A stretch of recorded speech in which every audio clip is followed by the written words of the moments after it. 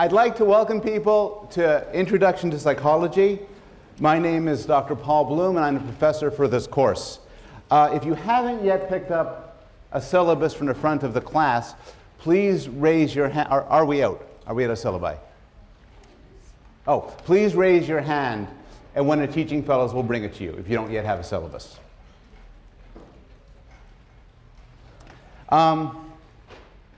The syllabus is also available on this website. This website will become important to you should you choose to take this class. It will include the syllabus, which will occasionally be revised well in advance. Also, all of the class material will be on this site, including copies of the slides I'm presenting, including these slides right now, practice exams, and any details on the written assignments. So you'll need to use this website regularly to keep in touch with the course. Today will be a short class. What I just want to do today is orient you, tell you what this course is about. I know this is shopping period, and I want to give you a good sense of what you'd be in for if you took this course. I want to go over the style of the classes, the evaluation, the readings, and so on, and then give some examples of some of the specific topics that we'll be covering. But before I get started, I have to point out something a little bit unusual about this class. We are being filmed. This course is one of 7 courses chosen to begin the Yale University Open Educational Resources Video Lecture Project. And what this means is that when the year is over, these videos will be available on the internet free for anybody who wants to see them. And ideally will be accessed by people across many different countries, some who would not normally have access to a university education. I see this as a good and honorable use of Yale's resources, and of course it's also part of Yale's plan for world domination. So because of this, a Yale University production team from the Center of Media Initiatives is going to be taping all the class lectures, and they're up there. The idea is that this should be as unobtrusive as possible, and the classroom experience should essentially be the same as if they're not there.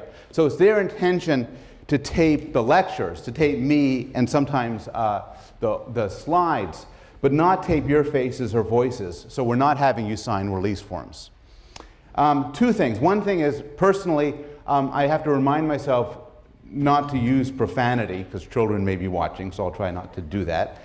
There's also another complexity. If you are in the front row, or the second row, or the third row, it is possible that some part of your head, your back, or even your face might end up on film. If you are in the witness protection program, or you're some sort of fugitive, you probably don't want to sit in the front row.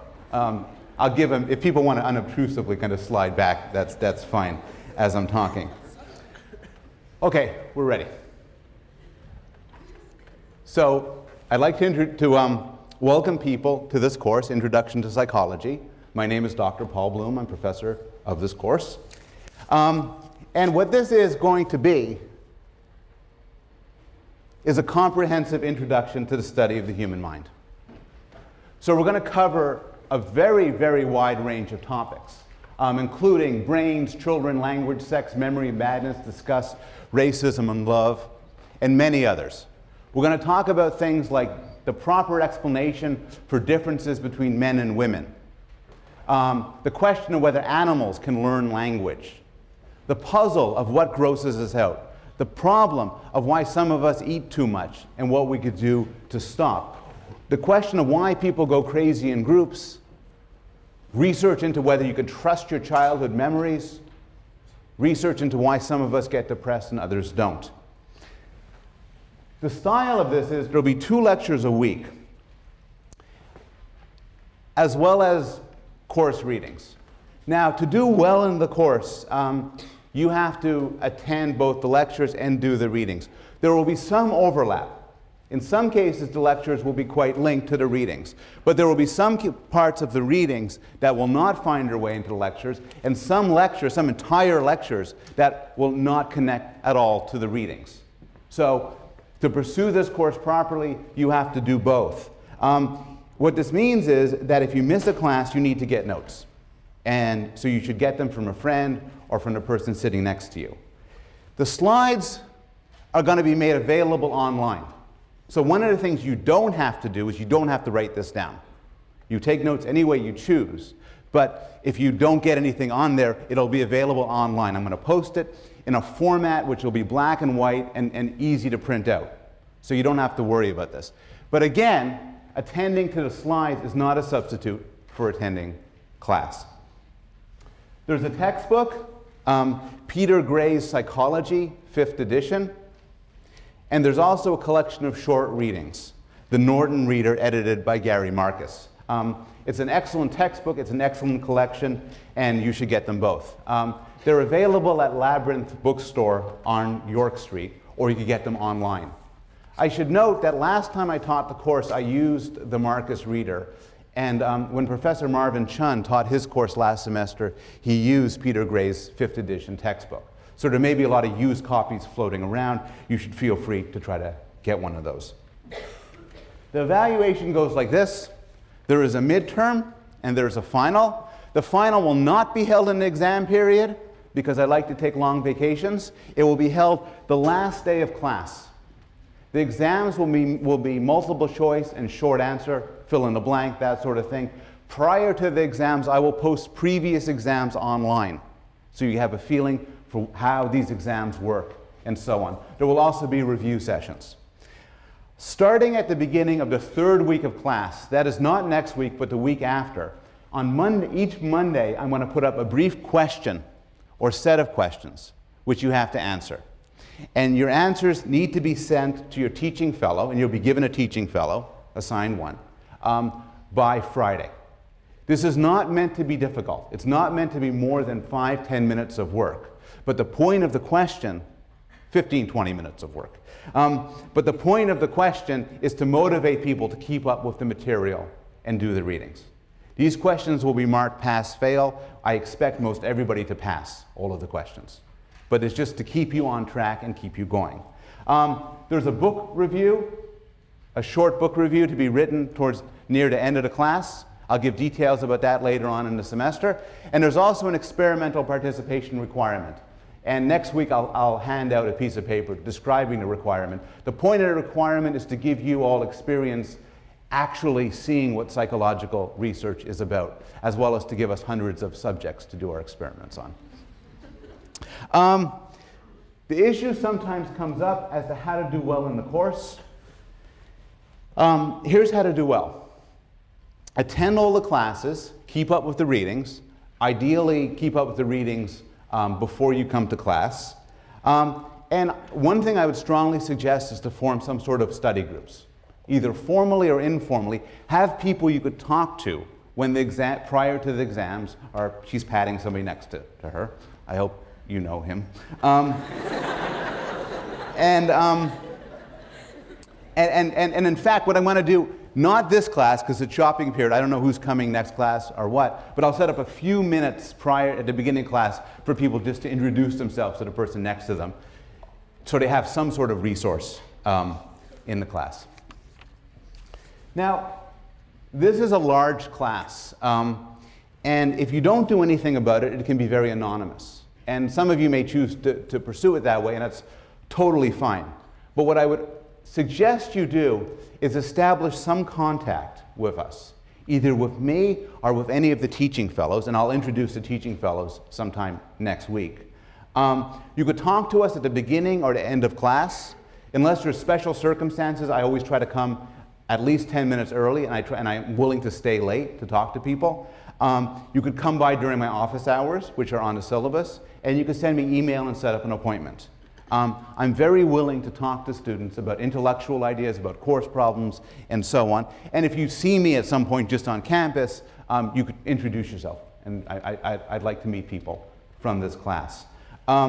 So again, I want to stress, you have the option of staying anonymous in this class, but you also have the option of seeking out and making some sort of contact with us. Okay. That's the formal stuff of the course. What's this course about? Unlike a lot of other courses, some people come to intro psychology with some unusual motivations. Maybe you're crazy and hope to become less crazy. Maybe you want to learn how to study better, improve your sex life, interpret your dreams, and win friends and influence people. Those are not necessarily bad reasons to take this course. And with the exception of the sex part, this course might actually help you out with some of these things. The study of scientific psychology has a lot of insights of real-world relevance to real problems that we face in our everyday lives. And I'm going to try, and when these issues come up, I'm going to try to stress them and make you try to think about the extent to which the laboratory research I'll be talking about can affect your everyday life. How you study, how you interact with people, how you might try to persuade somebody of something else, what sort of therapy works best for you. But the general goals of this course are actually, I think, even more interesting than that. What I want to do is provide a state-of-the-art introduction to the most important topic that there is, us, how the human mind works, how we think, what makes us what we are. And we'll be approaching this from a range of directions. So traditionally, psychology is often broken up into the following, into 5 sub-areas. Neuroscience, which is the study of the mind by looking at the brain. Developmental, which is the area which I focus mostly on, which is trying to learn about how people develop and grow and learn. Cognitive, which is the one term of the 5 that might be unfamiliar to some of you, but it refers to a sort of computational approach to studying the mind, often viewing the mind on analogy with a computer and looking at how people do things like understand language, recognize objects, play games, and so on. There is social, which is the study of how people act in groups, how people act with other people.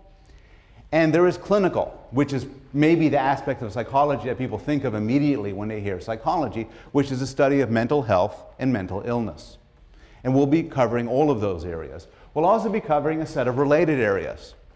I am convinced that you cannot study the mind solely by looking at the discipline of psychology. The discipline of psychology spills over to issues of how the mind has evolved. Economics and game theory are now essential tools for understanding human thought and human behavior. There's issues connecting to philosophy, computer science, anthropology, literature, theology, and many, many other domains. So this course will be wide-ranging in that sense. At this point, I've been speaking in generalities, so I want to close this introductory class by giving 5 examples of the sorts of topics we'll be covering. And I'll start with the topic that we'll be covering next week, on Monday. The brain. This is a brain. In fact, it's a specific person's brain. And what's interesting about the brain is that little white mark there. It's her brain. It's Terri Schiavo's brain. You recognize her more from pictures like that. And what a case like this, where somebody is in a coma, is without consciousness, as a result of damage to the brain, is a stark illustration of the physical nature of mental life, the physical basis for everything that we normally hold dear, like free will, consciousness, morality, and emotions. And that's what we'll begin the course with, talking about how a physical thing can give rise to mental life. We'll talk a lot about children. This is actually a specific child. It's my son Zachary, a younger son, dressed up as Spider-Man, but it is Halloween. No, it's not Halloween. Oh. No. There's more to say about that. I study child development for a living, and I'm interested in several questions. So one question is just the question of development. Everybody in this room can speak and understand English. Everybody in this room has some understanding of how the world works, how physical things behave. Everybody in this room has some understanding of other people and how people behave. And the question that preoccupies developmental psychologists is, how do we come to have this knowledge? And in particular, how much of it is hardwired, built in, innate, and how much of it is a product of culture, of language, of schooling. And developmental psychologists use many ingenious methods to try to pull these apart and try to figure out what are the basic components of human nature. There's also the question of continuity. To what extent is Zachary at that age going to be that way forever? To what extent is your fate sealed? To what extent could, if I were to meet you when you were 5 years old, I could describe the way you are now? The poet William Wordsworth wrote, "The child is father to the man." And what this means is that you can see within every child the adult he or she will become. We will look and ask the question whether this is true. Is it true for your personality? Is it true for your interest? Is it true for your intelligence? Another question having to do with development is what makes us the way we are? We're different in a lot of ways. The people in this room differ according to their taste in food, they differ according to their IQs, whether they're aggressive or shy, whether they're attracted to males, females, both or neither, whether they're good at music, whether they're politically liberal or conservative. Why are we different? What's the explanation for why we're different? And again, this could be translated in terms of a question of genes and environment. To what extent are things the result of the genes we possess? To what extent are individual natures the result of how we were raised? And to what extent are they best explained in terms of an interaction? One common theory, for instance, is that we are shaped by our parents. This was best summarized most famously by the British poet Philip Larkin, who wrote, they mess you up, your mom and dad. They may not mean to, but they do. They fill you with the faults they had and add some extra just for you. Is he right? It's very controversial. It's been a series of a huge controversy in the popular culture to the extent to which parents matter. And this is an issue which will preoccupy us for much of the course. A different question: what makes somebody attractive? And this can be asked at all sorts of levels, but a simple level is, what makes for a pretty face? So these are, according to ratings, very attractive faces. They are not the faces of real people. What's on the screen are computer-generated faces of a Caucasian male and a Caucasian female who don't exist in the real world. But through using this sort of computer generation and then asking people what they think of this face, what they think of that face, scientists have come to some sense as to what really makes a face attractive, both within cultures and across cultures. And that's something which we're going to devote some time to when we talk about social behavior, and in particular when we talk about sex. Not all attractiveness, not all beauty, of course, is linked to sex. So pandas, for instance, like this panda, are notoriously cute. And I don't have anything to say about it, really. It's just a cute picture. Morality is extremely central to our lives. And a deep question which we will struggle with throughout most of the course is the question of good and evil, evil and good. These three pictures exemplify different sorts of evil, what you call institutional evil, by somebody behaving cruelly towards somebody else, perhaps not due to malice, but because of the situation that she's in. It has a picture of Osama bin Laden, a mass murderer driven by a political cause. And then there's this guy on the bottom. Anybody know who he is? Ted Bundy. Who got that? Film that, man. No. Ted Bundy. Exactly. And that's like, before we get into the technical stuff, that's like crazy evil. And we're going to have to come to terms with why some people are like that. And again, the same situation comes up. Is it part of your nature to be good or bad? Or is it largely due to the situation that you fall in? And there's a lot of some quite spectacular experiments that try to tease that apart. If we're going to talk about evil, we should also talk about good. These are pictures of two notoriously good men, Oskar Schindler and Paul Rusesabagina, each who at different times in history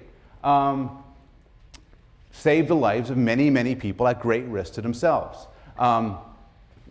Schindler in the Holocaust, and then the other guy because I can't pronounce his name, Rusesabagina, in Rwanda. And they both had real good movies made about them. But what's interesting about these cases is you couldn't have predicted ahead of time that they would be heroes. And one personal issue within any of us is, what would we do in such situations? Finally, throughout this course, we will discuss mental illness. Now, towards the end of the class, I want to devote a full week to discussing major disorders like depression and anxiety, because of their profound social importance. Such disorders are reasonably common in college students. Many people in this room are currently suffering from a mood disorder, an anxiety disorder, or both. And I won't ask for a show of hands, but I know a lot of people in this room are on some form of medication for this disorder. And we'll discuss the current research in why people get these disorders and what's the best way to make them better. But I also have a weakness for the less common mental disorders that I think tell us something really interesting about mental life. So when we talk about memory, for instance, we'll talk about disorders in memory, including some disorders that keep you from forming new memories, as well as disorders of amnesia, where you forget the past. And these are extraordinarily interesting for all sorts of reasons. Early in the course, in fact, I think next week, we will discuss, later on in the course, middle of the semester, we will discuss the amazing case of Phineas Gage. Phineas Gage was a construction worker about 100 years ago. Due to an explosion, a metal pipe went through his head like so. Miraculously, he was not killed. In fact, his friends, it went through his head, ended up 100 feet away, covered with brains and blood. And Phineas Gage sat down and go, oh. And then on the way to the hospital, they stopped by a pub, have some cider. He was not blind, he was not deaf, he was not retarded, but something else happened to him. He lost his sense of right and wrong. He lost his control. He used to be a hard-working family man. After the accident, he lost all of that. He couldn't hold a job. He couldn't stay faithful to his wife. He couldn't speak for 5 minutes without cursing. He got into fights. He got into brawls. He got drunk. He lost his control. He ended up on a circus sideshow, traveling through the country with the big steel pipe that went through his head. And this is, again, an extraordinary example of how the brain can give rise to the mind and how things that go wrong with the brain can affect you in a serious way. We'll discuss cases of multiple personality disorder, where people have more than one personality, and also discuss the debate over whether such cases are true or not, whether they could be taken as a real phenomena or a made-up phenomena, there's a matter of a lot of controversy. And then we'll even discuss some rarer cases, like Capgras syndrome.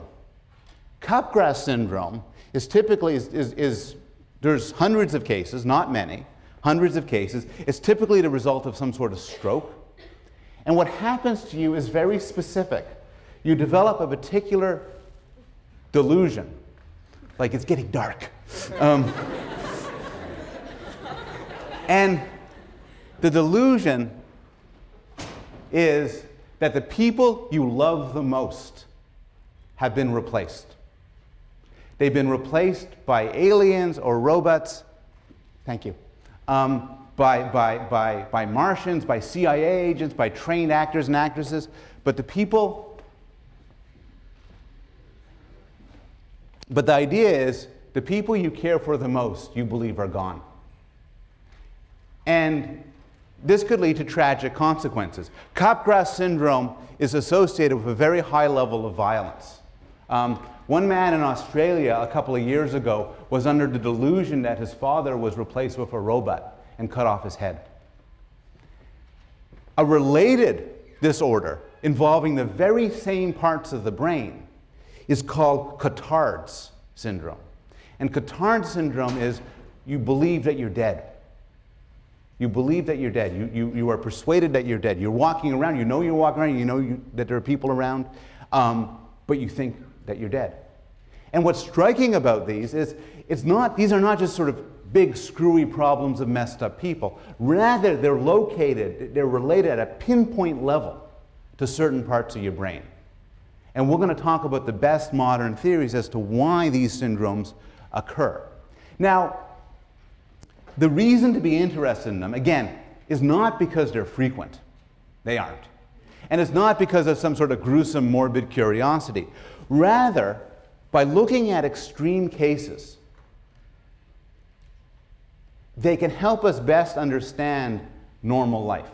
Often by looking at extremes, it throws into sharp contrast things we naturally take for granted. The issue of psychopathy, of people who either due to brain damage or because they're born that way have no moral understanding, can help us cope with questions of free will and responsibility, of the relationship or difference between mental illness and evil.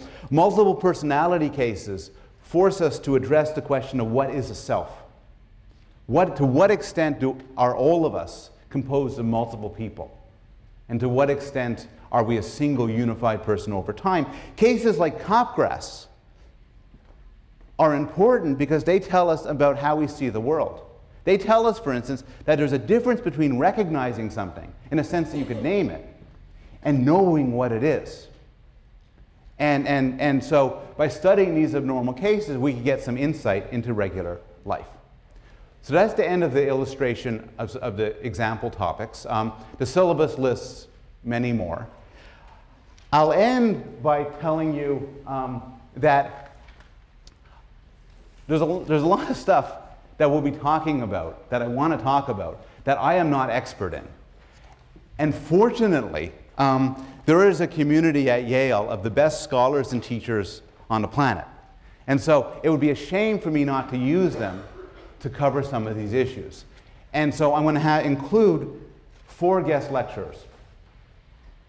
The first one is Dr. Marvin Chun, who teaches the Introduction to Psychology course in the fall, and is my competition. And he's going to give an amazing lecture on cognitive neuroscience, especially the cognitive neuroscience of faces.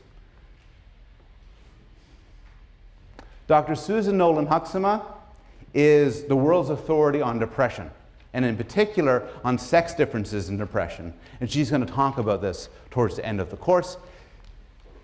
Kelly Brownell is going to talk, is the head of the Rudd Center, focuses on obesity, eating disorders, dieting, and he'll talk about the psychology of food. And finally, Dr. Peter Salovey, Dean of Yale College, is going to come to us on Valentine's Day and tell us everything he knows about the mysteries of love. All of these details are in the syllabus, and I'll stick around and answer questions. Hope to see you next week.